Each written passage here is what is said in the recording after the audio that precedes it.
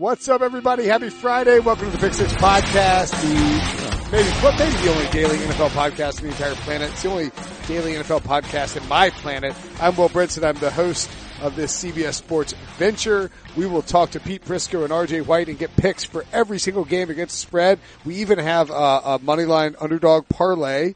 We have a two-team teaser, and then Pete did I think a four-team, 6-point teaser that he's going to drop at the end of the show, so make sure and check that out. But first, we got to talk to the man, the myth, the legend, Bryant McFadden. What's up, man? How you doing? What's up, Will? I'm doing pretty good. Doing well. Our Thursday nights, talking on the phone are coming to a close. I know you're sad about, not staying up until midnight to watch the Jaguars and Titans play. We're going to get to that and talk some Steelers.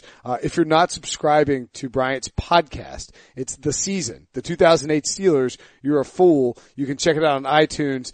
Each week you've got somebody different from that team. And we'll get to that in a minute. But first, let's talk about Derrick Henry, because man, we've been waiting for this since the moment he was drafted by the Titans in the second round and expecting this to happen, and he finally unleashed a franchise record 239 rushing yards with 4 touchdowns against the Jaguars in a slaughtering of Jacksonville. Unfortunately, I think like 1% of the people in the world were starting him in fantasy.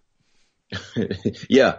1%. I think that's a very, very fair quote as far as number wise, percentage wise, but Derrick Henry had an historical night. He stiff armed his way to a 99-yard touchdown.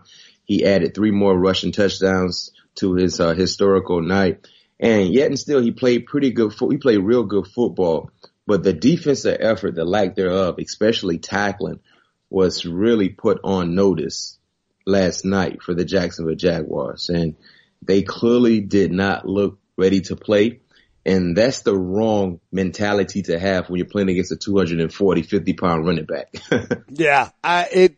Did you get the sense, it's interesting. I thought it was fascinating because 2 weeks ago, the Titans played the Texans, and the Titans, went for it on 4th and 1 at the goal line, had a questionable play call, dove up the middle, it got stuffed. And then Lamar Miller turns around and goes 98 yards the other way. Same sort of thing. The Jaguars ran that stretch play to the left at the goal line, and it gets stuffed because the bad blocking up in the middle, and Leonard Fournette was mad about it. And then 99 yards from Derrick Henry. It felt like that run really snatched the Jaguars' soul. I mean, have you ever been there as a defender where you see a play like that and you're like, well, this is it? I mean, like, it felt like the game wasn't over, but it sort of felt that way, right?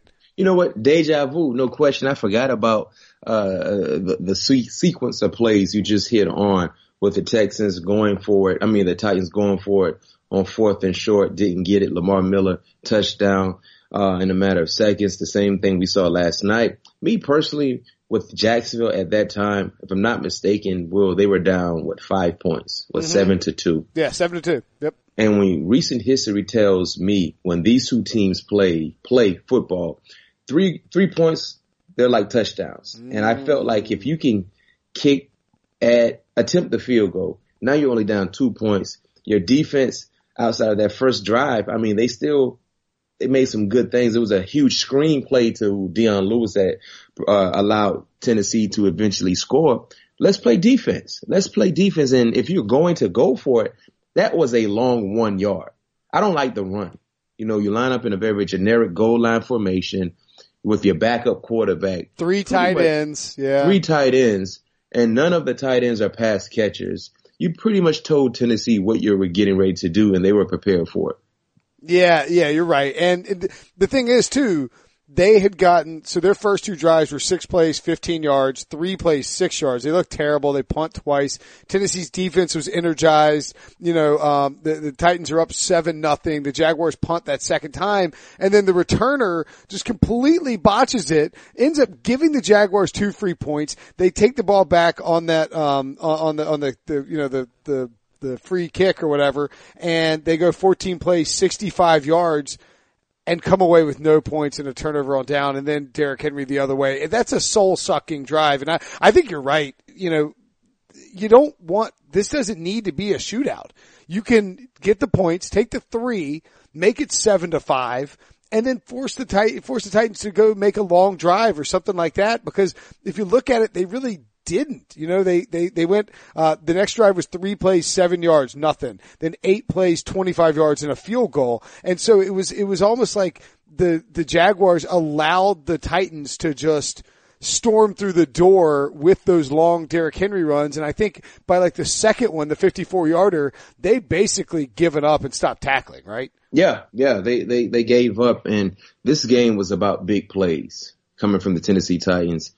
Especially from Derrick Henry. Offensively, throwing the football, Marcus, granted he did not need to have a huge game, but we know he's not the explosive type of quarterback that we've seen in the NFL. So that's why I felt like early in the ball game, when you just got a safety, you can't get in 3 downs. Let's kick a field goal and let's play quality football. Quality football, because that play changed the momentum instantly in favor of the Tennessee Titans. When they got that 4th down stop, the stadium was rocking, and then here comes Derrick Henry, the running back with probably the best stiff arm in the game.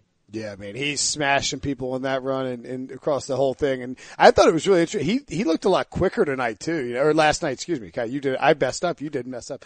He looked a lot quicker last night, kind of getting on the edge and really sprinting towards the end zone like he knew he was having that breakout game.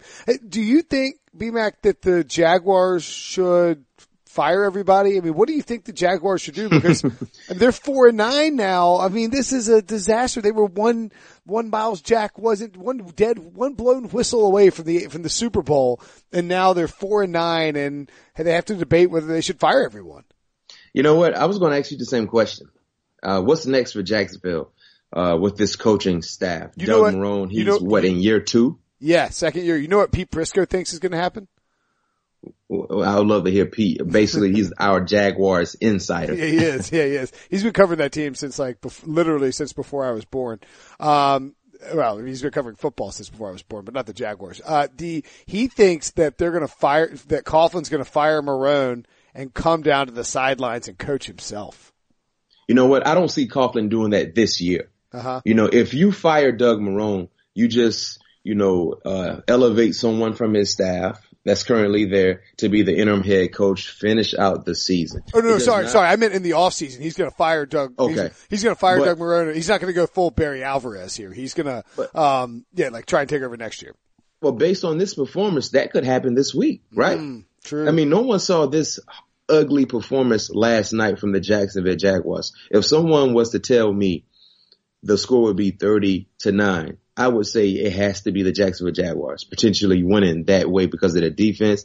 And then, of course, getting Leonard Fournette back in the fold would be a huge plus for them. But this team didn't have any effort. They didn't play with any energy. They played like they didn't care.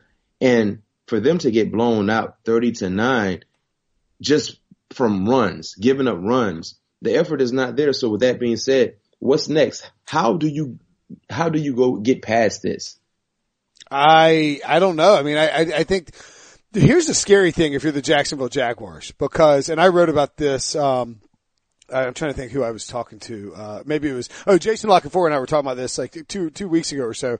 So they have $21 million that they're due to Blake Bortles if he's on the roster, $16.5 million in dead cap space if he's not on the roster. They're probably going to cut him. Good luck trading him. If they trade him, they're going to have to send a 2nd round pick and his contract and Blake to get rid of him. So they're basically going to be like $23 million over the cap when the new year, heading into the new league year. They're going to have to get rid of 2 of the 3 stud defensive linemen, whether it's Malik Jackson, Calais Campbell, or Marcel Darius. They can cut those guys and free up a ton of cap space without too much of a hit.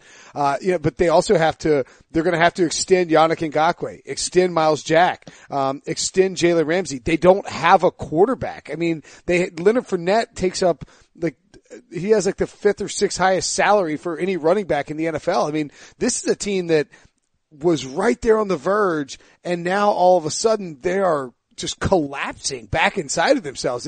It's crazy. And so I think, I don't know who's enthralled about taking this job and working for Tom Coughlin when you know that he's looming like that, like Barry Alvarez. Like, he ain't afraid to come down for the press box and take over the job. I don't know what they do next.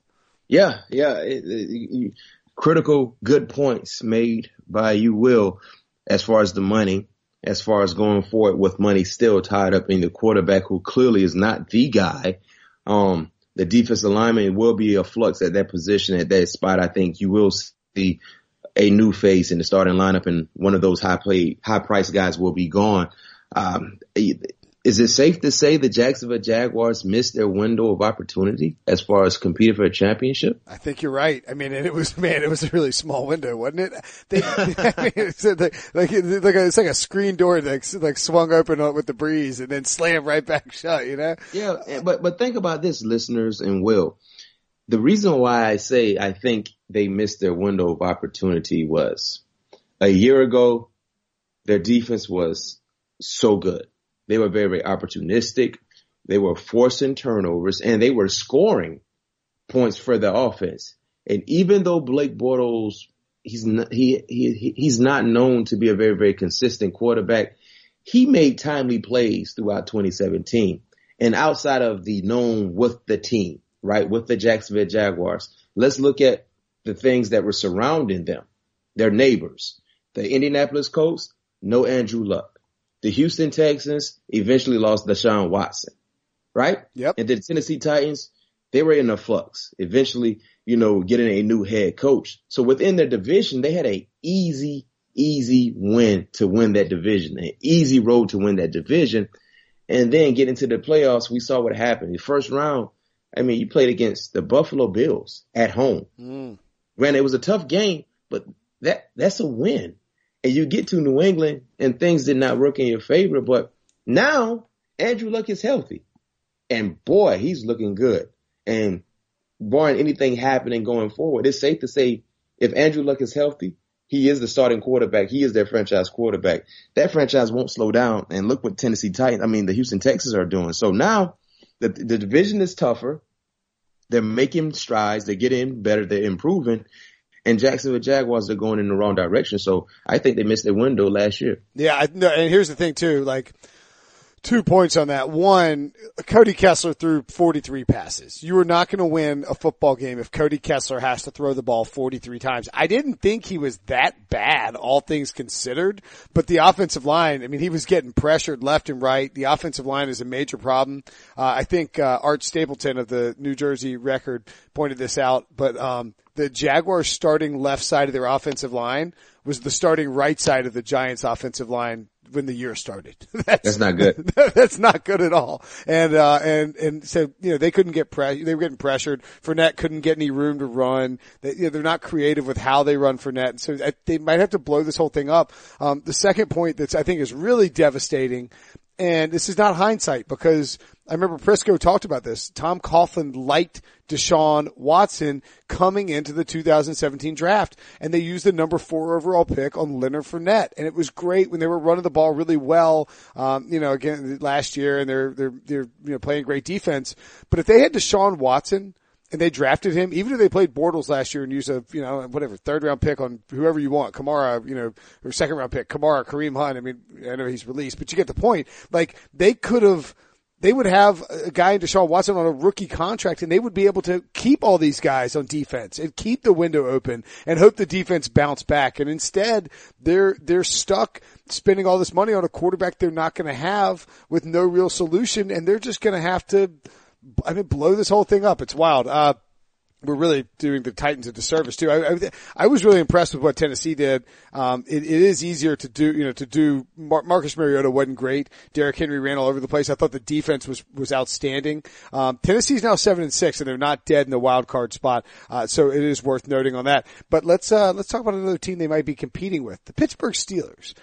And by the way, I did like how, Bryant, you you were talking about the Jaguars playoff path and you like literally skipped over the game against the Steelers. You're like, that never happened in my mind. We went straight from Buffalo to New England.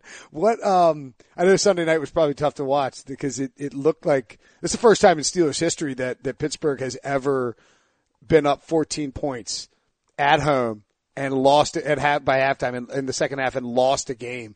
And it just, they actually were up 16 at halftime. Yeah, it was the biggest deficit they've ever given up. What happened and where do you think the Steelers' heads at right now going to Oakland this week in sort of a must-win game? Well, my personal opinion about what happened this past Sunday night at home against the Chargers was a team in the Pittsburgh Steelers, they dominated on both sides of the ball in the first half. You go into halftime with a 16-point lead. You know Phillip Rivers and the Chargers, they're going to make a run. And with that being said, you have to shorten the ball game. And the best way to shorten the ball game with the lead is to do what? Run the football. This should be a James Conner half. Now, we know he eventually got hurt, but before the injury, he was not the vocal point offensively as far as game plan, as far as script going forward. James Conner was not the vocal point. They still relied on the arm of Big Ben, and I know Big Ben has been, just dominating opposing defenses for the most part. But when you have a 16-point lead, you have to shorten the ball game and just feature James Conner. And also, too, not being able to run the football, now you give Phillip Rivers and the Chargers an opportunity to get more possessions. And that's what I saw. And eventually, like I said, when you talk about momentum is a very, very tricky thing. You can't see it, but you can feel it. And I don't care if you're at home in your living room. I don't care if you don't have any dog in the race as far as favorites that you're cheering for. You can feel when that momentum starts to shift, and it's like a snowball effect. You can't stop it. And that's what we saw this past Sunday night. When that momentum shifted in favor of the Chargers, it was nothing Pittsburgh can do, especially, they got that punt return that really changed the dynamics of that ball game. Yeah, it really did. And you don't see Mike Tomlin coach teams do that. And you do. One of the things though, I think has been a trait of this lately with Tomlin and Big Ben for whatever reason, they don't play great on the road. What's your fear factor here for the Raiders for going to Oakland and being a big favorite? Is there any chance that they slip up here knowing the importance of this game? Yeah, I'm nervous. And I'm not just nervous because we will be without our starting running back, James Conner. Even if James Conner was healthy and prepared to go, I'm still nervous, and here's why. For whatever reason, listeners, I don't know what it is, but the Steelers, they do not play good in Oakland. And I don't care what Oakland record is, what they've done throughout the course of the season. Anytime the Steelers travel out to the Coliseum, and I've been a part of a team that went out to the Coliseum and struggled against a very, very bad Oakland Raider team, we struggle. So I'm very, very nervous. And then when you add up, when you also add on, that James Conner is not playing. Now you have Ridley, who is going to potentially be in the rotation. Jalen Samuels, my man, Jalen Samuels, who's not a real true feature back, by the way. Yeah, he doesn't run he's like a little do-it-all type of player. He's a Tariq Cohen, but not as fast, but a little more put together. Yep. But yeah, when you look at Jalen Samuels and the veteran Stephen Ridley will potentially get the opportunities in the backfield. We don't know exactly what to expect from this ground attack with Pittsburgh. So I'm nervous. I am nervous knowing the history with Pittsburgh traveling out to Oakland. Yeah, I think that Oakland could keep it close. And Ben's never won in Oakland. They don't. I guess they don't play there that often, but he's just never won in Oakland, which is kind of a interesting stat. I don't think Tomlin's ever won in Oakland either, which is surprising to see that. Yeah. What's the? Yeah, I'd be nervous too. What's the story this week from the season? With Deshae Townsend talking about a game-winning pick six off Tony Romo? No question. Once again, another popping episode. If you guys haven't tuned in, please do iTunes, search the season, Pittsburgh Steelers 2008 season, recapping that championship run that we had. This past week, we recapped the Dallas Cowboys victory. It was a 5-star matchup because we're in it. The Pittsburgh Steelers in it. Tony Romo, and like Will just mentioned, gave you guys a quick snippet about what happened. Deshae Townsend, game-winning pick 6. Heinz Field went crazy. And that was a real talented, good Dallas Cowboys team, by the way. Yeah. You know, Terrell Owens, Romo, they had Roy Williams. Witten, legendary broadcaster, Jason Witten. Yeah. So, that team was well put together on both sides of the football, but, you know, we were the better team on that Sunday. Yeah. And that dropped them to 8-5, and probably they finished 9-7. It probably ultimately sealed their opportunity. Marion Barber, he was running pretty well for that team. By the way, if Tashard Choice, you remember that name? Yeah, that's right. They had Felix Jones too, out of Arkansas. That might have been his rookie year too. Good call. Tashard Choice play at Georgia Tech? Am I right about that? Yes, sir. All right, there we go. He was a good little pass catching back, man. I'm gonna give you a pro tip for the podcast search thing. I'm gonna tell everybody about this too. I just checked it out on iTunes, B-Mac. If you go to iTunes, you can just search Steelers CBS. So okay. And it pops up. It's the first thing up there. And so people can subscribe. It's the season, the 2008 Steelers, going in great detail about it. If you're not listening to it, you are, acting the fool, as they say. B-Mac, we'll talk next week, buddy. Yes, sir. The perfect combination of versatile athleisure and training apparel has arrived.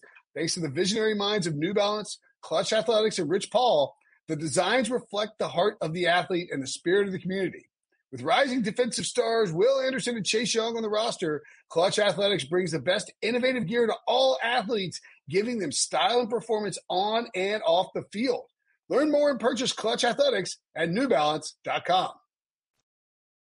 All right, now it's time for some picks, what everybody's been waiting for. I have on the phone right now 2 guys who are so enthusiastic. You can't see them. I can. The enthusiasm is bubbling through the screen as we're recording this pick segment. Pete Prisco, this is the happiest I've heard you in the 30 years I've known you. That happy already? Really? Jeez, I didn't realize I was that happy today. I'm just kidding. It's Thursday as we're recording this. We're recording it for the Friday pick segment. RJ White also with us. RJ, how you doing? Good. How you doing? You guys sound like you're hitting like a wall here. What's going on? Hitting a wall. I feel like I'm hitting a wall too. So maybe, it's fine. Does this always happen to you, Pete, late in the year? Hit that grind, that end of the season grind? Not usually, but this year it has. Are they working you too hard, Pete? No. They're not? You can say that. No. They're not listening. Huh? Complain. I can handle it, unlike some. Who's some? They will remain nameless. Are they, what do they do? What's their title? On the mic, hosting this podcast. What, you think I can't handle it? What are you talking about? I'm the only one with any energy around here. Get out of here. Yeah, I would love to see what happened if they made you host a daily podcast, Pete. I did a radio show for 5 years, for 7 years, every afternoon for 3 hours. Try it. Sure, I'll try it. Anyway, this is terrible. This is terrible radio. So let's dive into the intro and recap that RJ put together, or the rundown, as I like to call it. By the way, you can follow Pete on Twitter at Prisco CBS. You can follow RJ at RJ White1. Get RJ's picks on sportsline.com. $1 for your first month if you use it. The promo code White. RJ starting to get a little warm here, I believe, on this picks, right?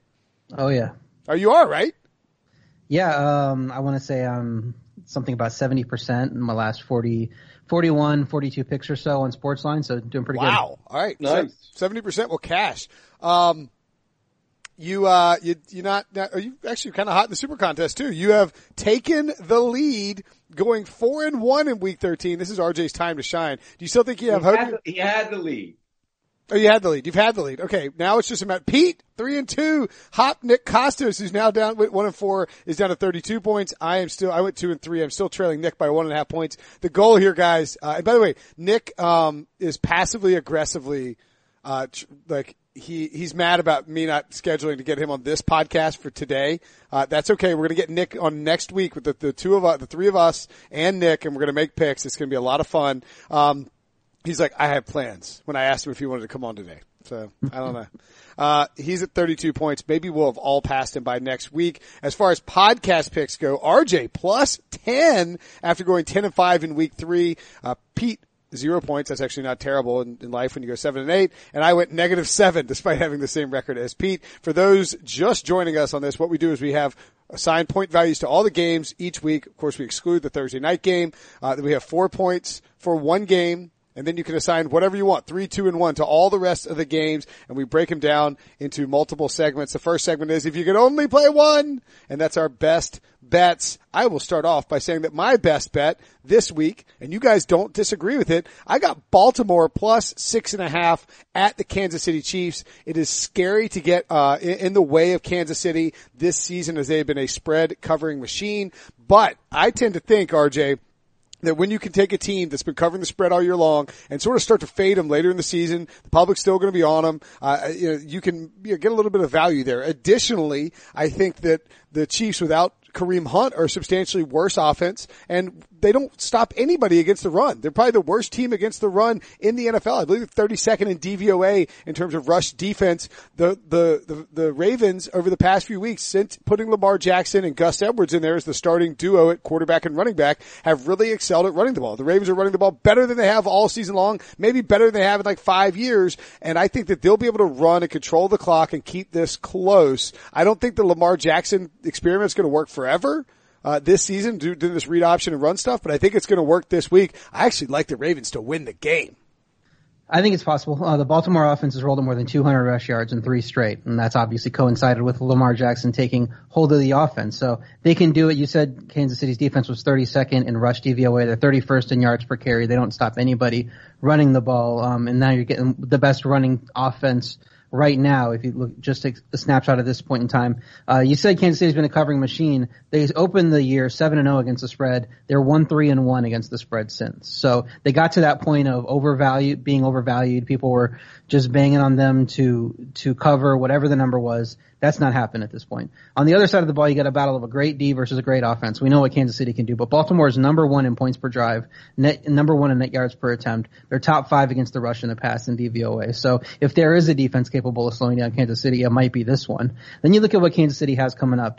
The next game is Thursday. They have to play the Chargers. That's the game for the division. So you can get caught looking ahead a little bit, saying we don't need this Baltimore game, but we definitely need this Chargers game. So I think it is possible that Baltimore pulls off the upset. They need some things to break right for them. I think 6.5 is way too much. My power rating line would probably make it a little more just on the relative strengths of the team, but this is an awful spot for Kansas City and an awful matchup. Yeah, I like the Ravens. This is one of those games where the blitz is going to get after Mahomes. And if there's one thing I think in watching him, the kryptonite of him, as little as there is him getting blitzed. And I think the Ravens, who are known for their blitz, are going to get after him. For me, this is I think this is going to be a competitive game, even with Lamar Jackson in the game. I just think that the Chiefs' defense is bad. They'll run the ball, and I think they're going to get after Mahomes. It's not going to be the high-flying act it's been so far. I think the Ravens will slow him down. What do you think about Tampa Bay? So we're all in agreement there, by the way, on Baltimore. We like the Ravens getting the points. If it gets to 7, you love them. I don't think that'll happen. Another big spread, albeit one for a home team, Pete. The Tampa Bay Buccaneers plus 8 at home. That's your best bet this week, right?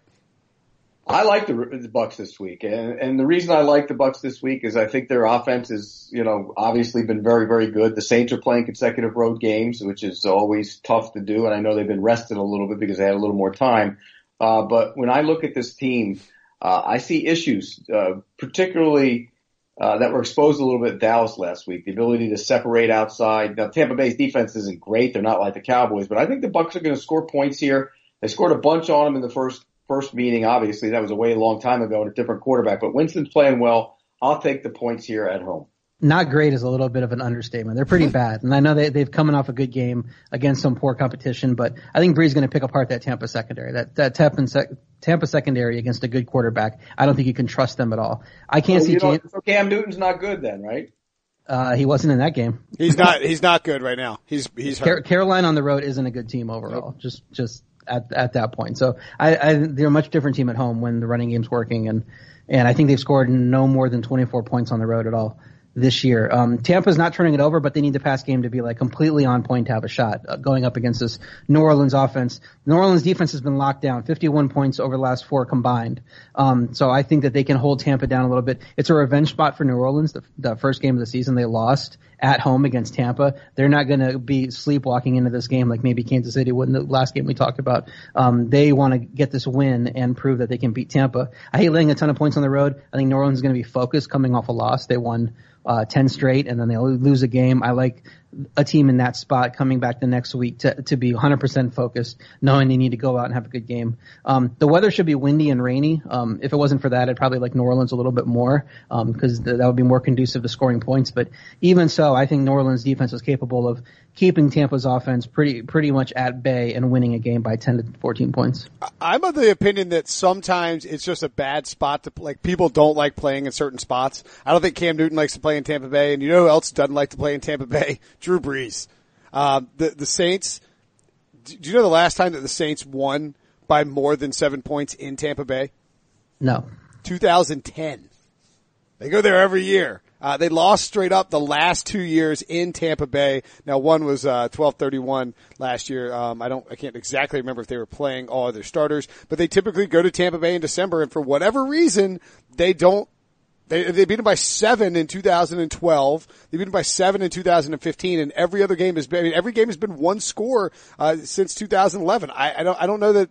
That's I don't know how much you want to get into it with a trend like that. And they played everybody last year, by the way. It's still. I think this is probably the best Saints team of that streak, though. I wouldn't disagree with that. The way the defense is playing right now, I would take this version of the Saints over all those teams. But if it's crappy weather, I don't know. I think 8 is too much here for me. I would personally agree with that. I also agree with your pick of Indianapolis, RJ. Your best bet of the week: the Colts catching 5 at the Houston Texans. Yeah, Andrew Luck carved up Houston in that first meeting. It went to overtime. It should have been a tie game. The Colts went for the win, and the standings will be a little bit different if they'd have just accepted the tie. Maybe they have a better chance of winning the division at this point.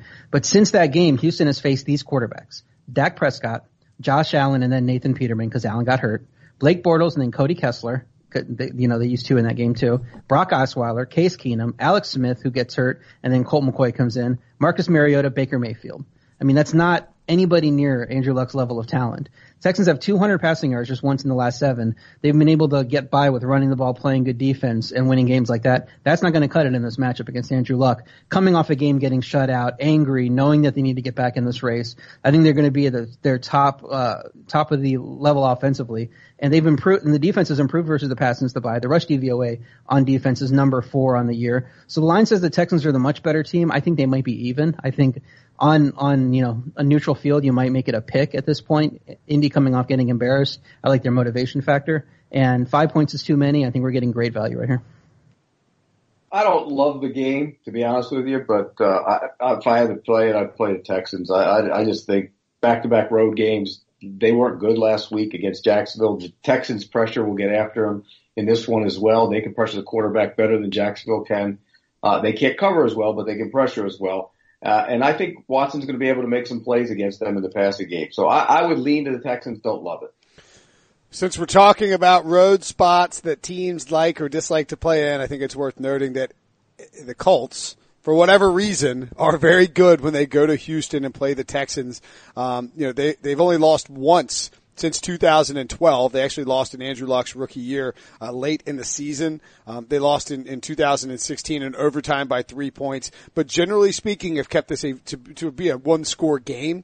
And I think the Colts are the more desperate team. Everybody's sort of riding the Texans high here. And I don't know. I think it should be a 3-point game, and I think you're getting 2 points of value, as RJ mentioned there. So I also would lean towards the Houston. What was the Houston-Cleveland line? 5.5? Yeah. 5.5. And we're getting 5 here with Indy. Indy and Cleveland are about the same team? Of course not. No. Indy's a much better team than Cleveland. I mean, don't you think even if Cleveland's how'd that score end out? Cleveland. That was a terrible pick by me. Yeah, it was a bad spot for Cleveland too. But still, just comparative level of teams, Vegas is saying that Indy and Cleveland are about even. That's what the market is saying right now. Well, but if Indy and Cleveland played on a neutral field, I feel like the Colts would be favored by 3. right? On neutral field, yeah. Right. That's what I'm saying. And so like there shouldn't be a half a point difference. Right. There. You're getting value. And the look ahead line was in the Houston Indy game was Houston -3. Indy gets embarrassed. It goes up to 4.5, and now it's 5 because it's getting bet up because people remember Indy getting shut out. Indy's not going to get shut out in this game. That was a once in a season thing for them. So if you think that the offense that scored eight straight games, 3 passing touchdowns, if that's the actual Indy offense, then you should take Indy. If the actual Indy offense is the one that can go and get shut out on the road, then stay away from it. But I'm making that it's the former. I'm with you on that one. Segment 2. Any other thoughts on those best bets? I didn't feel like we didn't linger long on them. Segment, Pete, do you want to keep going? Do you want to keep talking about best bets? I know you like to talk, Pete. Oh, I'm fine. Let's go. Segment 2, agree to disagree. We have just 4 games in here where there's a strong disagreement. That means that we each have at least a 2-point game. The first one, RJ and Pete are both on the New York Football Giants at the Washington Redskins. RJ, tell me why you're backing Eli Manning for the 15th time this season. Tell me why you're backing Mark Sanchez. Butt fumbles? So you think that's positive? I don't know. It's too many. I think that Washington will muck this up and turn this into a slop fest like they did against the Eagles, and that I understand it on paper. It makes no sense that you would back the Redskins. They do have at least a full week to prepare, almost a full week to prepare with Sanchez, and I think they turn it into a slop fest and just keep it close. Yeah, I don't think the Redskins would have covered if they didn't. Yeah. If Colt McCoy plays 60 minutes and he doesn't get hurt, then the Redskins cover. I disagree.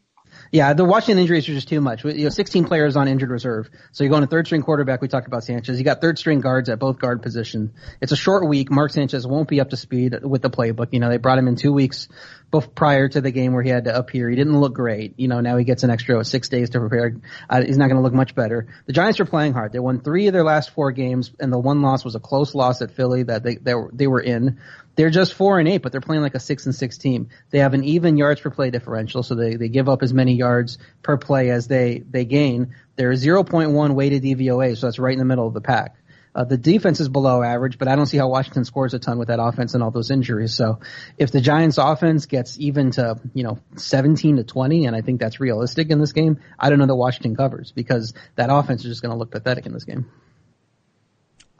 I don't have a good reason for it, okay? I'm not gonna sit here and tell you that I have a great sense of confidence that the Washington Redskins are gonna win this game or that they're gonna even cover this game given their injuries and given that they are trotting out, Mark Sanchez. But the line is just funky. It's just funky, right? I feel like it's where it should be. I think is it? The look ahead was Washington -2.5 before Colt McCoy gets hurt. Colt McCoy is that good? 3.5. Yeah, it doesn't seem like Colt McCoy should be worth that points, but I think it's really the drop off to Mark Sanchez. That's the one that's worth the points. I'm with RJ on this one. I can't. There's no way I could take the Redskins with that slop that they're going to put on the field. No chance. Zero. None. Pete, I think 3.5. You're still getting value. Giants are playing pretty good football. And granted, they haven't exactly beaten up on a bunch of really good teams, but they play good football. Pete, for them. Pete, let me ask you something, and I don't want to turn this into a 10-minute conversation, but you know what I'm going to ask you. Should the Redskins at least try out Colin Kaepernick? Yeah, why not? That's what I don't get about this whole thing. I don't know if Colin Kaepernick's going to come in and be good, but the idea that it's we can't change up our offense now. We can't bring in Colin Kaepernick. It's you just brought in Mark Sanchez. What's the difference here? I don't understand what the problem is. Bring in Colin Kaepernick. You know what I don't like though? I don't like every time somebody gets signed, it's like the Twitter police sounds the siren and bashes the hell out of the guy who gets signed. Look, I agree. Look, Kaepernick should be in the league. We all agree on that, but he's not. So it doesn't mean you bash every guy that gets signed because he's not. It'd be different if we had any evidence whatsoever of Colin Kaepernick taking over a Alex Smith team and having success. I can't think of one situation where that's come up in recent history. But we also have some evidence of Blaine Gabbert taking over for Colin Kaepernick team at one point too. So we can go both ways on that. Okay, if Colin Kaepernick gets signed, I'd be fine with Gabbert being his backup. I agree with you there. It's just that's not what I said. He took his job from him. Here's my problem is that NFL teams consistently, almost without failure, will do anything in order to win football games, and the Redskins won't even give Colin Kaepernick a tryout. Like, maybe you bring him in and he's like, whatever, like Josh Jackson gives us just as good a chance, that's fine. I mean, like, that's okay. Bring him in, give him a shot. But it's clear that there is something other than football motivating the Redskins when it comes to their quarterback signings and decision making. But the guy hasn't played in 2 years either. They signed Josh Jackson. Josh Johnson. Would I have signed him? Yes. Josh Jackson is so bad that his name's actually Josh Johnson. Yes, Josh Johnson. Excuse me. They signed Josh Johnson, who I don't believe has thrown a pass since at least 2013, I think. Maybe 2011. He's terrible. Yeah, it's insane. It's almost like taunting. They should be flagged for taunting for signing Josh Johnson, whose last attempted pass was 2000. That can't be right. 2011. That cannot be right. Yeah, I think that might be right. He hadn't thrown a pass since 2011. Colin Kaepernick. That the year Colin Kaepernick was drafted. Get out of here, Redskins. Screw you, Redskins. In fact, screw you right into everywhere. On the alarm, the Twitter police has arrived. No, this is the Brinson took the over of the Redskins, and the Redskins win the NFC police, and I'm mad about it because they're going to cost me money because of the refusal to sign Colin Kaepernick. Screw you, Redskins. All right, that's all I got. Dallas -3.5 against Philadelphia. RJ, I'm just on the wrong side of you guys apparently on these NFC teams. Why you got Philly? I'm surprised this line isn't higher. They had that high-profile win against the Saints, who everybody agreed was the number one team. Philly's traveling after a short week. We just said that we're not sure they would have covered if Colt McCoy didn't get hurt. So obviously you can't count on quarterback injuries in a game. It wasn't an impressive win against Sanchez. They ran away with it at the end. The D is average at best. They're 29th in yards per carry. Still banged up against the pass, with that secondary. I think Tyron Smith is coming back for this game. He missed the last game. That slows up the Eagles pass rush. Zeke's going to have a big game against this bad Eagles D. Dallas D is going to rise up again, against an overrated offense that isn't playing that well. Ertz had 14 catches, 145 yards, and 2 touchdowns against Dallas at home, and they still lost by 7. He's not going to give you any more than that. And I don't know where the production is going to come from the Eagles to keep this game close in Dallas. So, this was a pretty easy pick for me. The way Dallas is playing now, 3.5 just seems like way too low.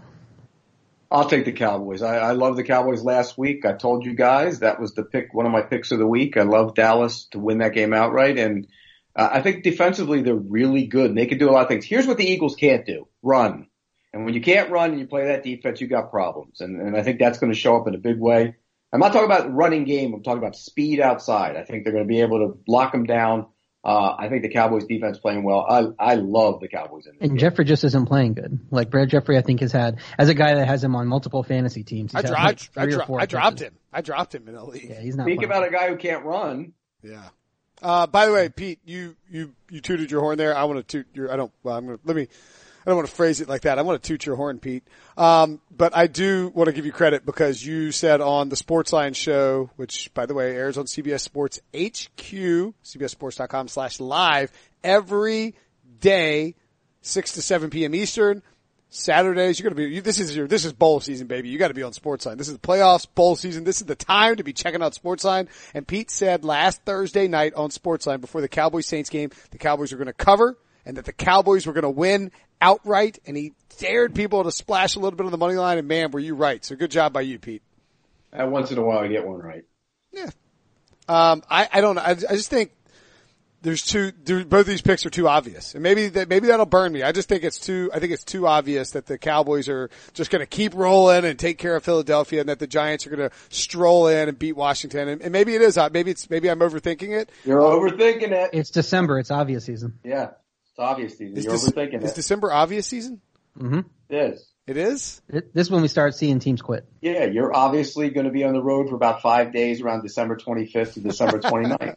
That's obvious. See, I'll be on the road the 22nd and the 23rd and the 24th and the 25th and the 26th and the 27th. It is obvious. I will be on the road for 5 days. That is hell. Yeah, it's hell. Yes, it is hell. It's absolutely hell. Make sure to follow the North Star. You'll get there eventually. I follow the North Star, the West Star, the East Star, the South Star. I got to follow all the stars. So look, I think it's a good coaching matchup here. I think Doug Peterson can outcoach Jason Garrett. I think the Eagles can. Fletcher Cox is playing really well. I think he can get in there and sort of slow down Zeke Elliott. He's got to slow down Zeke. If they can slow down Zeke, they can make some things happen. I don't know. I don't feel good about either one of them. I probably put them too high on here, but I'm taking both of those teams. Green Bay, it's a compelling argument, wasn't it? Green Bay minus 5.5 against Atlanta. I love Green Bay in this spot. Man, I love Green Bay in this spot. Julio Jones is banged up, sore foot, expected. He's practicing on Thursday, expected to play per Dan Quinn. Should be out there, but he's going to be banged up. Aaron Rodgers, I don't know if you guys heard, fired his own head coach. Took Mike McCarthy out behind Lambeau Field and shot him in the head. Boom! It's over. You got godfathered. That's a metaphor. That's not. Yeah, that was a little too graphic. Yeah, that was a little too graphic. I apologize for that. That was too much. Anyway, Aaron Rodgers and Packers and Mike McCarthy have parted ways. I love a dead cat bounce, and there's no more dead cat than Joe Philbin. The guy is the king of the dead cat, and he is going to come in. He's cleaning house. Got Winston Moss out of there. Said, no, don't tweet about my team. Get out of here. He's cleaning house. This is going to be 26 degrees, high of 26 on Sunday in Green Bay, low of 13 degrees. That is not Matt Ryan weather, Pete. And I like the Green Bay Packers to have a great offensive performance. Aaron Rodgers looks sloppy, as Brady Quinn, or was it Brady? No, Jason La Canfora alluded to this week. Borderline purposely sloppy, and I think he comes out there, he looks sharp and has a great offensive day. I like the Falcons plus the points. I think both teams are going to go up and down the field. I really like the over. I think this is going to be a high-scoring game no matter what the weather is. The Packers aren't good on defense. The Falcons are terrible on defense. I think Matt Ryan will play well. I think they'll throw up and down the field on Green Bay. And, Rodgers is going to try and show up his old coach. He's going to throw it as well. So I like the over a lot, but I like the Falcons in the game.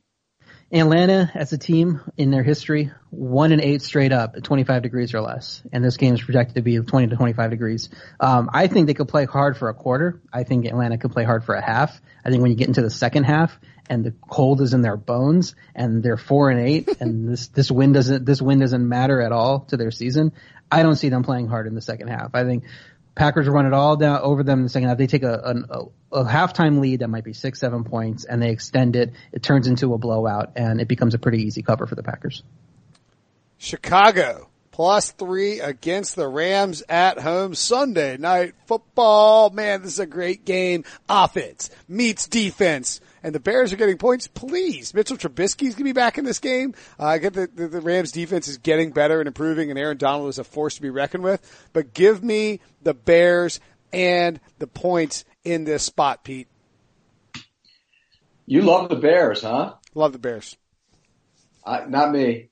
I think, look, when you look at them offensively, they can't run the ball, right? They have problems running the ball. Now, they ran the ball a little bit last week, but they have problems running the ball. I think that's going to show up. The other thing here, when you look at the Rams, I think Rams are going to get Gurley taken away from them. So you know what that's going to do? That means it's going to be a Jared Goff game. And I know that everybody's going to point to the weather and that it's coldest game he's played. The Rams will score points, provided, and I don't know what the weather's going to be yet, but provided it's not a hurricane wind, I think they will score points. I like the Rams. You say the Bears aren't running the ball well, but getting Trubisky back is going to help that. He has 363 yards on the ground, 3 rushing touchdowns. I think they really missed something when they go to Chase Daniel.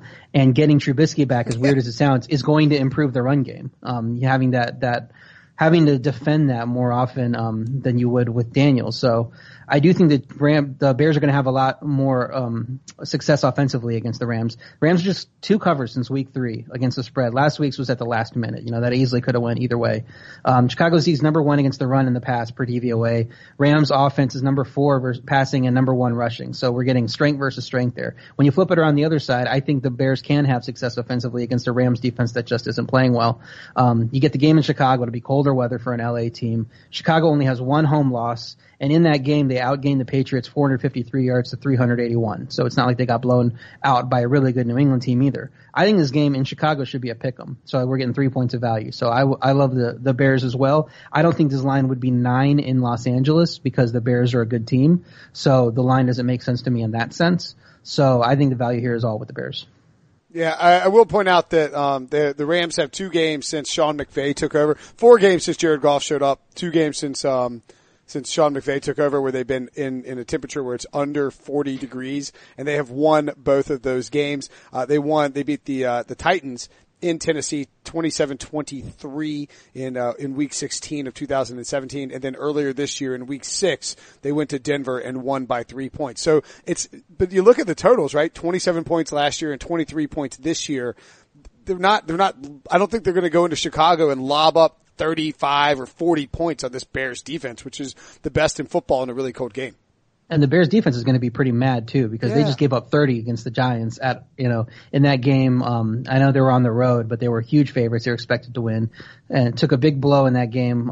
So the defense is going to come into this game like at the top of their game. They're focused. They should be ready to go in this one. It's obvious season, Pete. Bears are obviously going to win this game outright. I disagree. Okay. All right. Cool. Money, the line is moving towards, by the way, if you're listening to this and you want to bet on the Bears, go ahead and do it. It's opened up at 4.5. It's now like +3 and the Bears are juiced. So you're probably going to end up seeing 2.5. I mean, clearly don't like it as much, RJ, at 2.5, right? Right. And it'll move once we know Trubisky's playing for sure. Like once that Friday injury report comes out and he's not questionable, he's just cleared, ready to go, then it's going to go down. People are not going to have to worry about Chase Daniel. It's like waiting to move, basically. Right. Yeah. Okay. Moving right along. These are Pete, these are our whatever segments. Whatever.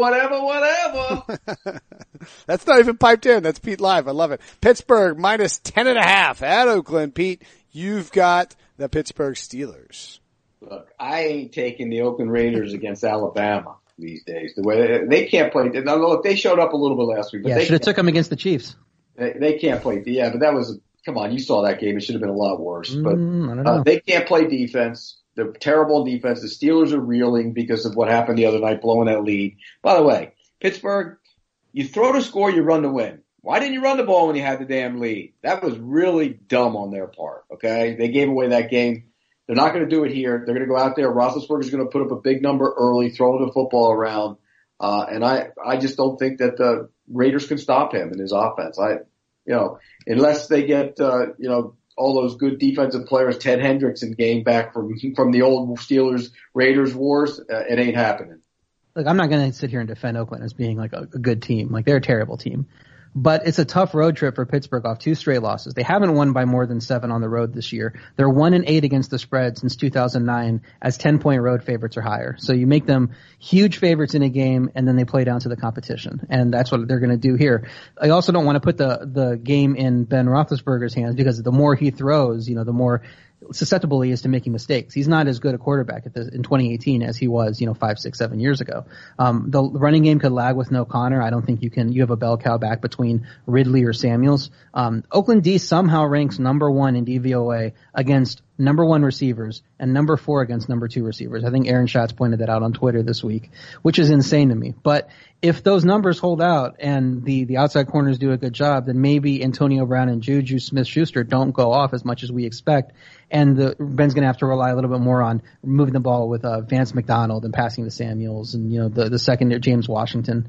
And I don't think that offense is explosive in that way. So this game could be a little tighter than we expect. It seems like one of those Pittsburgh should score 40 and they end up scoring like 24 and they win by 7 instead of 14 or 17. So I'm not strong on Oakland. Will and I both have them as a 1 and Pete has Pittsburgh as a 2. So I don't have any confidence in this, but this just seems like a lot of points for Pittsburgh on the road. They are the number 1 team in DVOA against number 1 wide receivers. Number 4 against number 2 wide receivers. How on earth is that possible? That's what I said. When I saw those numbers, I was like, okay. It's like, sure. Take your word for it. Yeah, I mean, I guess that makes sense. But they're number 30. Not watching much of it then, just going through the data. Maybe. 51. It's like what, 55 yards per game against number 1 receiver or something like that's, a number 1 receiver is supposed to be at 80, 90, teasing with 100 and they're giving up 55 yards per game. They must be playing some really bad number 1 receivers. Yeah, or they just constantly get run on. I mean, I don't know. It's very bizarre. Oakland, by the way, getting 51% of the money, 51% of the bets, 81% of the money. So that's a pretty big, I believe that's the second highest disparity on the board this week, according to the Action Network. Moving along to the next game. San Francisco 49ers at home against Denver. I got San Francisco as a 2 here. It's an aggressive 2. Nick Mullins has not been very good since that incredible debut against that bad Oakland Raiders defense. he has fallen back to earth very quickly. But I do like what we're seeing from some of the younger guys in San Francisco. You got Dante Pettis playing really well, 215 yards and over 14 targets in his last 2 games, along with 3 touchdowns. You have George Kittle, of course, has been playing great. Justin Wilson was actually a target hog out of the running game last week. Justin Wilson is so good that his name's actually Jeff Wilson. Is it Jeff Wilson? I would think You're butchered. I think I called him Justin Wilson like 90 times in the last 48 hours. You've mashed him up with Justin Jackson. The other is it Jeff Wilson? How did I think it was Justin? Jeff Wilson, Justin Jackson, Jalen Samuels. Wasn't Justin Wilson the Cajun cooker back in the day? That's what I'm doing. I'm mashing up Justin Jackson and Jeff Wilson. Okay.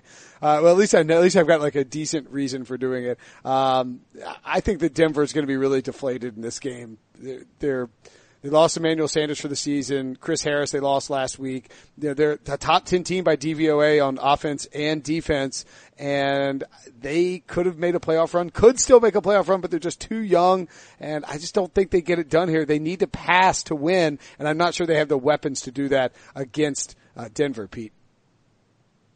Look, Chris Harris being out is a big blow for them, obviously. But for me, I just think that they're going to run the ball and run the ball and run the ball. And if you look at the numbers of Case Keenum, they've come down as they've been winning.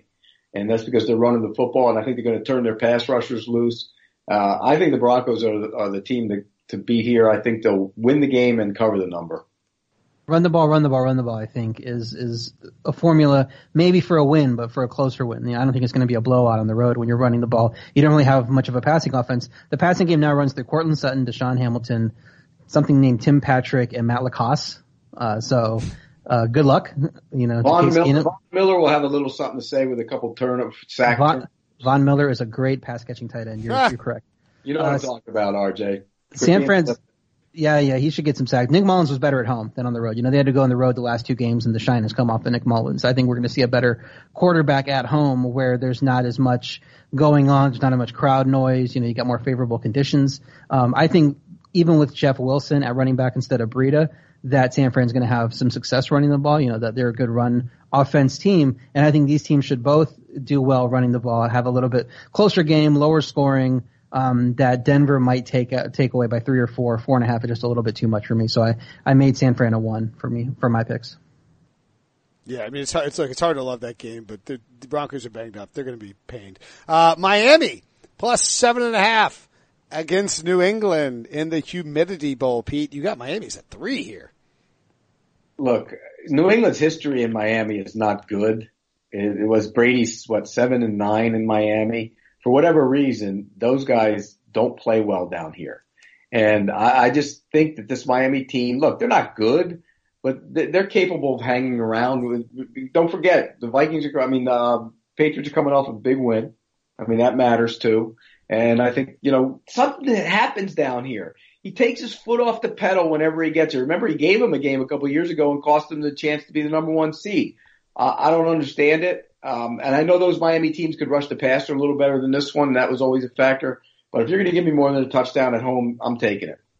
Yeah, on the surface, I really wanted to like Miami too, because I know New England struggles in Miami. 1-4 straight up in their last 5, also against the spread, 1-4. 8-10 in the Belichick era straight up in Miami. So it's not just a 1-year, 2-year thing. This is the entire time that that Belichick's been in New England. He has a losing record in Miami.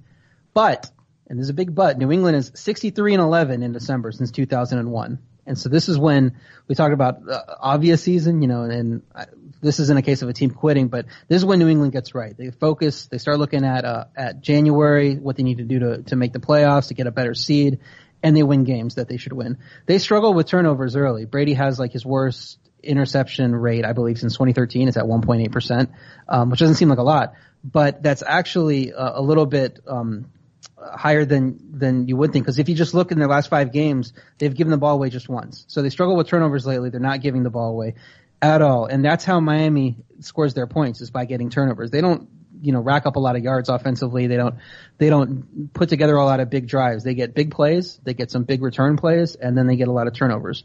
New England's a healthier team, and without Xavier Howard, I don't think that those interceptions are going to be easy to come by, especially against a team that's playing well and protecting the ball. So despite the recent history, I think the Pats are relatively safe to put in a teaser and expect them to win the game outright. You getting them down to like 1.5, maybe 1 if it goes down a little bit more, because I'm pretty sure the sharp money is going to all be on Miami. But I think New England wins this game. I think they avoid the upset that they've had in recent history. You know what? I totally forgot to mention before we started this, so I'm going to float it out there just so you can think about it as we wrap up the podcast. But I got a request for us to do some exotic stuff.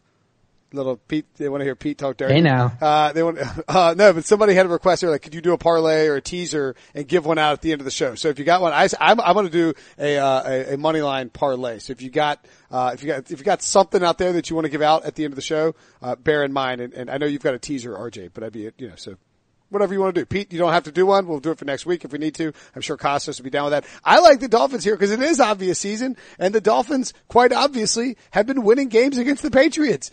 They won by 7, they won by 10, and they won by 13, and they won by 4. 4 out of the last 5 games in Miami, 4 out of the last 5 times they played, the Dolphins have won the game. And every year, with the exception of 2014 in that stretch, this has been a late season game, either taking place in the, sometime in December or sometime in January. I mean, they just beat the Patriots with the exception of the 2016 season. And so I'm going to ride the Dolphins here. I think you just take the points at home. It's too many points. I don't mind the idea of putting them in a teaser because I think that the Patriots could easily win the game. But I think for me, you take the Dolphins, to cover here. And it's an easy choice. And I like him as a 2 here. By the way, since I now live down here, it's the first time in about 5 years that the Patriots haven't displaced me from my room in my hotel. Which hotel do the Patriots like to stay at, Pete? You can tell the podcast listeners. No, I'm not going to tell everybody so every fan in the world goes over there. I'm not doing that. I can tell you that congratulations, Pete, for not getting displaced. I can tell you that the Bills like to stay at the Westin. Why would you say that now? What's it going to do? They're not playing the Bills again. Who cares? I was at the Westin when the Bills played. You don't want the Josh Allen fan club showing up at the Westin. There were tons of people there in the lobby waiting for the Bills when they played. Fans always find out where. Yeah, right. Pete, you already knew where the Bills stayed, so the Josh Allen fan club couldn't show up anyway. Also, Pete, what are you gonna be like? The Patriots stay at a Marriott. It doesn't never, like the Patriots stay at a Marriott in Florida. I mean, like there's like 55 Marriotts in Miami alone. Moving along. These are, Pete, do you remember what this next segment is? They are the losers. Yes, I love it. Buffalo. This means we all agree on them. This could be your parlay right here. If you want to be, Pete, you take all these teams, package them in a parlay and fade us. Fade us in the parlay. Yeah, fade us. Take the opposite side.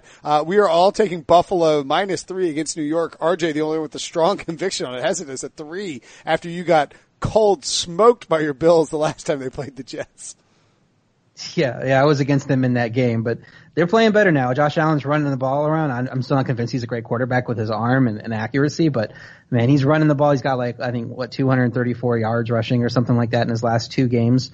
The Jets D's given up 400 plus yards in 3 straight. I don't think Darnold coming back at less than 100% is going to help keep up if they're giving up that many yards. So I think Allen over Darnold at this point, considering their relative health, I think the Buffalo has a better quarterback at this point.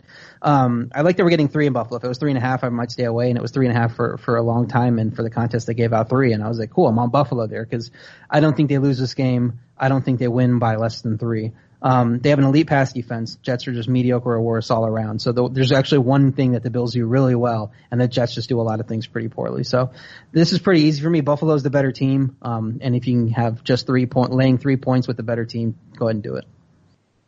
I'm with you. I think Allen's playing better right now. And defensively, they are tough. But you know what else? They show up every week. And you can't say that about the Jets. Yeah, good coaching. Yeah. And Sean McDermott's done a hell of a job. They show up every single week, and I'm going to give them a lot of credit. So I'll take the Bills minus the points. Are you making fun of Steamboat Sean with that, RJ? You know, he likes to, you know, he likes to, I thought that was a great hire. You know, being a Bills fan, having to deal with Rex Ryan for years, and then they brought him in. I thought it was a great hire. They overperformed last year, made the playoffs when they were more like a 6-7 win team, you know, somewhere around there. So I think he's done a heck of a job. I am going to be the all-time Sean McDermott fan in this podcast. I think he's a great coach. Steamboat Sean likes to make fun of Sean McDermott. Doesn't think he's a very good coach. I think he's a great coach. The quarterback stuff, he could have done a better job with that, but that's fine. Neither here nor there. By the way, if you think the Bills under for the season, you need the Jets to show up here in a big way, because you're probably going to lose that one though, which is a stinger, because once again the Bills are outperforming their expectation. Again, coaching. We like Cleveland catching 2.5 at home against Carolina. This is a 3. RJ has it as a 2. Pete has it as a 1. This is for some very simple calculus for me. I am concerned, of course, that the Panthers have to win this game. They have to win this game or else they are toast. However, I don't think that matters in the scheme of things, because I don't think Carolina can win this game. Carolina is terrible on the road, has been terrible all year long, doesn't get up when they play away from Bank of America Stadium. They're on back-to-back road games. They're playing a team that they probably believe they should beat because they are favored. The Browns are underdogs at home, and Cam Newton's hurt.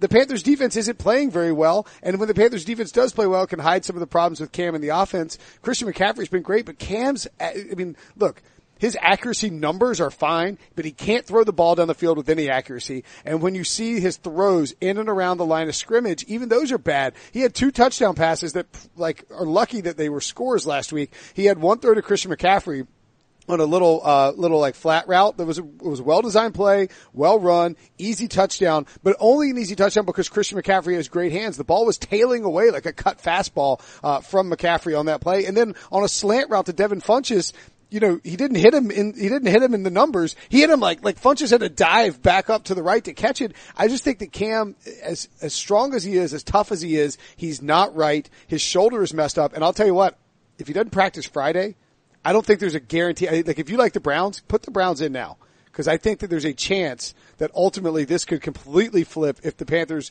I don't think they'll sit Cam because they have to win this game, but I think there's a chance that Cam is so hurt that he might not actually be able to play. Look, this is more for me. It's more of a play against that Carolina defense. They're awful. I don't care what kind of changes they've made or whatever. They stink. And age has started creeping up on that defensive line. They just aren't the same up there. The back end has issues. I think Mayfield's going to have a big day. I like the Browns in this one. Yeah, they're 28th against the pass per DVOA, that defense. And Carolina can run on the Cleveland defense, who's just 26th in rush defense. So, Carolina, if Brinson is right and they're a little worried about Cam having to air it out with his injury, maybe the game plan is super conservative, do a lot of runs, a lot of short passes, screens, that kind of thing, and don't push the ball downfield. I just don't see how they can be road favorites again. I mean, they just lost to Tampa as road favorites. They lost to Detroit as road favorites. They're on their 4th road game on their last 5, which, you know, the schedule really works against them. And they're 1-5 straight up on the road. So this team that hates going on the road, loses a bunch of games on the road, 4th road game in their last 5. How are you going to make them favorites? Against a Cleveland team that isn't the Cardinals, isn't the Jets. They're not bottom barrel. You know, they've shown up. They've had some good games this season. So, I think we're getting pretty good value here. The line has steamed towards Carolina for some reason. You know, I think it was a pick earlier, -1 earlier, and now it's gone up to 2.5. So, I don't know why. I wouldn't feel any confidence betting on this team, just assuming that they're going to get it together because they have to. So yeah, I'm fading them as well. Give me Cleveland. Listen to these quotes from Cam Newton, and this is on Thursday afternoon, on Wednesday afternoon.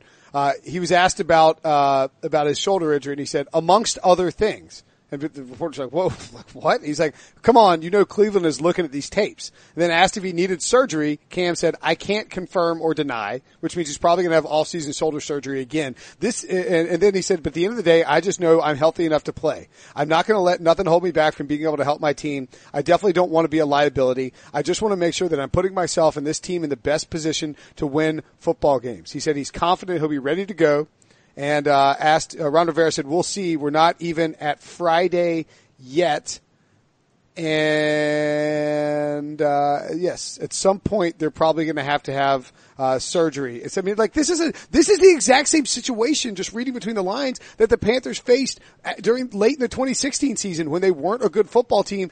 Remember when they went to Oakland and Cam was throwing ducks all over the field and they lost to the Raiders straight up, and it was a game they really needed to win. This is a major red flag to me. It is time to fade Cam Newton and the Panthers down the stretch. They could be a team that gives up if they get down early to Cleveland, and they could really get hammered by the Saints down the stretch, and they could even end up shutting Cam Newton down. So I don't think Carolina's making the playoffs. I think you're going to see them get discouraged. I think Myles Garrett gets a shot on Cam, and I probably should have had this as my number 4 pick, except I was scared by the stinking Browns from last year. As much time as you just spent on it, you should have put a number 4 on it. You're probably right. I probably should have. The Chargers.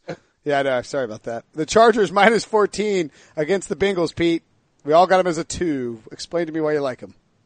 Well, I mean, the Bengals are awful on defense. Phillip Rivers is in a rhythm. He's been fantastic.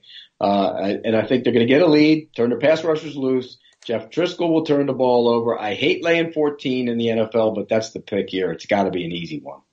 Yeah, you worry about when you're laying this many points about getting backdoored by a solid offense. Getting yards and points in the second half. I don't think that's going to happen against the Chargers defense because Jeff Driscoll is bad. Jeff Driscoll on the road is even worse. So yeah, I think it's a pretty safe play.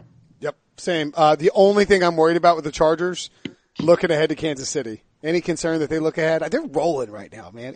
What are the chances they lose this game? None. There's a chance. 8%. 8%. They're a pretty safe bet would they be a safe bet in a 12-point teaser? Yeah. Okay. All right. Just getting that on record. Cardinals plus 2.5 against Detroit. I have the Cardinals as a 3. I'm a little worried because I'm looking at the money on this game, and the Cardinals, are getting 40, the Lions are getting 56% of the bets, but 78% of the money, which is always sort of a red flag. I still think though that Arizona, will come to play in this game. They went into Green Bay. They won. Maybe it's their Super Bowl. Maybe there's a little bit of letdown, but Steve Wilkes is still coaching for his job. I don't think Matt Patricia is coaching for his job. I don't think Matthew Stafford is playing very well. I think that you can see Chandler Jones get after him, and this Lions defense is susceptible to a guy like David Johnson putting up some big numbers. I think DJ has a big game here, and the Cardinals win this game outright. I like them plus 2.5 easily. I think the Cardinals win the game outright as well. I think when you look at it and you say, hey, look, they played hard last week, and that surprised me. I'll be honest with you. It surprised me that they played hard, but they did. I think they'll play hard here. This could be one of those spots where the Lions go out there and it's their game to lay an egg. I like Arizona. This is the game to lay. They lost 5 of their last 6. Yeah, but against a bad team. 3 of those have been at home. The only win was against Carolina, who seems to be falling apart. I don't see how Detroit can be road favorites against anyone. I don't care that it's Arizona. The Detroit offense hasn't topped 230 passing yards since week 8. When you look at the running backs, I like David Johnson and Chase Edmonds over the Blount-Zenner combination at running back. So it turns into a running game. I like Arizona. It turns into a passing game. Detroit really hasn't done that well, and Arizona has a pretty good pass defense. So I don't know why the Detroit's favored. I think you're getting value going with Arizona here. All right. I am also on board with that. Last game, Seattle minus 3.5 against the Vikings on Monday night. A huge game for NFC wild card implications. The Seahawks, of course, cannot win the division. The Vikings can still chase the Bears. I love Seattle here. How about you, RJ? Vikings are just 1-3 straight up on prime time this year. They beat an overrated Green Bay team. They lost their other 3 games. The Minnesota defense isn't as good on the road. I think I said last week they were giving up 26 points per game on the road, and then they went and they gave up 24 to New England. Seattle stats aren't impressive thanks to that run-heavy game plan, so the overall stats don't look that good, but they're still 5th in pass DVOA and 10th in rush DVOA. So they are efficient passing and running the ball. They're 5-2-1 as home favorites of 4 or less since the start of 2012. So if you make it a close line, Seattle can take care of business with that great home crowd. So 3.5 seems to be a pretty easy pick for me going with Seattle. All right. I agree 100%. I think the Vikings are playing back-to-back road games on different coasts consecutive weeks is always tough, but Kirk Cousins stinks at prime time. I mean, he's bad. He was awful last week. He's been crappy in prime time most of his career, and he's going to be bad here. And if you give me the better quarterback, and the better quarterback is Russell Wilson, who's playing better, give me the Seahawks minus the points. Cousins might be the new Stafford, the good against bad teams and bad against good teams, because that's the way he's looked this season, and that could be trouble. He wishes he was Stafford. No, have you seen it? Do we not talk about this? Maybe it was Brady Quinn earlier this week talked about this on this very podcast, I believe. I do so many media appearances, like for CBS, I can't even keep up, you know what I mean, Pete? But, somebody pointed out that, I don't worry about it, that his record against teams with a winning record is it's maybe bottom 3, and Stafford's right there with him. He might just be a front runner, and he might not play well in primetime against good teams. And this is primetime against a good team that's smelling blood at home right now. Yeah, that makes sense to me. That's what my eyes say. So I'm glad they did a bit. Stafford's never had a defense like this.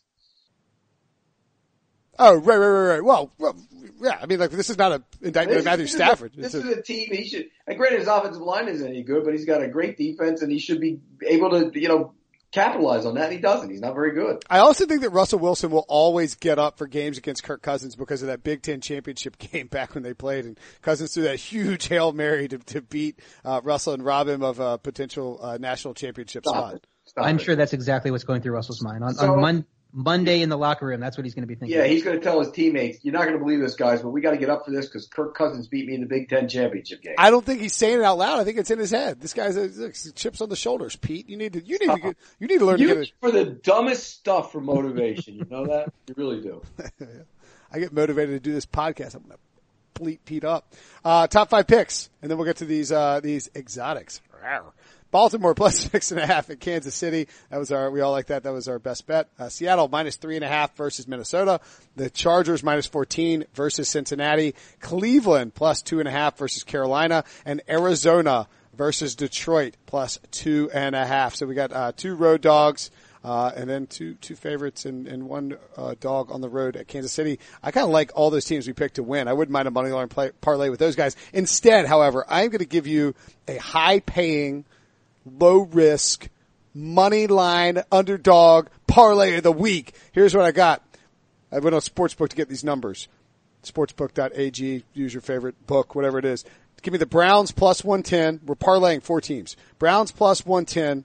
San Francisco 49ers plus 170. Cardinals plus 130. And the Chicago Bears plus 135. All home underdogs, all win outright. You're betting on them to win outright. If you put 25 on it, you win $741. Let's go. I don't love the San Fran there, but I like the other one. So if you want to be a little more conservative, take San Fran out, parlay the other 3. It's got to be what? 10-1 at least. Something like that. 10-1, yeah. So you can put 20, yeah. So if you want to do, I thought about doing that too. The payout wasn't juicy enough, so I stuck San Fran in there. But I agree with you. San Fran is the least one I like, the one I like least. Yeah, so that would be a 10% chance happening is what the odds say, but I think you're well north of that. We want to talk about 20-25%, so probably still won't hit. Somebody will screw it up, but I do like all those teams that you mentioned aside from San Francisco. You want to get really crazy though and up your odds, throw Oakland in as a money line parlay. 10.5 point dogs at home against Pittsburgh. I think Pittsburgh has, we said how bad they are against the spread on the road is huge favorite. So they could easily lay an egg there, and that would juice your payouts up pretty high. 25 would win you $1,600 if you put there you go. Good luck with that one. You might as well donate to the check. Well. Here's my, ready? I'm giving you a teaser, 14 teaser. Okay. Taking the Cardinals plus the points, the Dolphins plus the points, the Ravens plus the points, and, the Bucks plus the points. That's my 14 teaser. Okay, so you would move, you get 12 points if you do 14. So you're going to move the Ravens to plus 18.5. Who else? You don't have to get 12 points. Can't you do it with 6? You can do it with 6. Can you do it? You can do it with 6. It would bust you. You'd be getting like plus 150 or plus 175 or whatever instead of. A better you payout. So okay. 6. Take Baltimore plus 12.5. Take the Bucks plus 14. Take Arizona plus 8.5, and you take Miami plus 13.5. So let's just point out that you're teasing against Kansas City, yep. New Orleans, yep. and New England in that yep. teaser. Yep. Yeah, one of those are going to trip you up. That's why it's exotic. That's why it's a teaser. Might as well be donating money. Blah blah blah. You're getting teased. All right, RJ, give us your exotic here. So yeah, in my weekly tips column that comes out on Thursday, I give out a teaser of the week, and it's only a 2-team 6-pointer. I don't want to get too crazy. I'm still just trying to hit that minus 110, sometimes minus 120, depending on what line you're taking. I like teasing the Browns up from 2.5 to 8.5. The Panthers aren't good enough to be blowing out teams, especially on the road, the way they've been playing. So getting plus 8.5 with the Browns, I think is great value. And then looking at the 2 road teams, I mentioned the Patriots earlier. I was also looking at the Saints because I think they're going to come out motivated after that loss. I decided to go with the Saints, tease them down to -2 at the Bucks. They'll win that game by at least 3. They'll get back on track. So Browns Saints, that's my 2-team teaser. I am 9-4 on my teaser in the week over the season. So at minus 110, if you're betting that every week, you get a pretty good payout at this point. So by the way, that ain't very exotic. 2-team teaser, not very exotic. No. The point was they were this guy who just started betting emailed me, a listener, and was like, "Hey, I'm saying, look, we could do 2-team teasers. That's not very exotic. I mean, Brinson, teasers by themselves are exotic. Just the concept of teasers and parlays and all that. Like Brinson went out on a ledge. He's ready to fall in.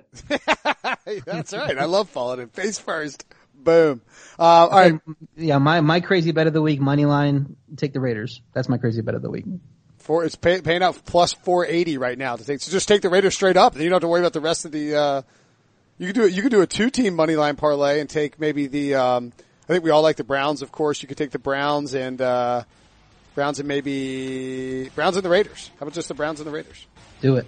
There you go. That's a good bet right there. That'll pay out pretty nicely, I think. Actually, if you bet that, 25 would pay out $279. Browns and Raiders went straight up. You win $300 if you bet $25. Go get that cash.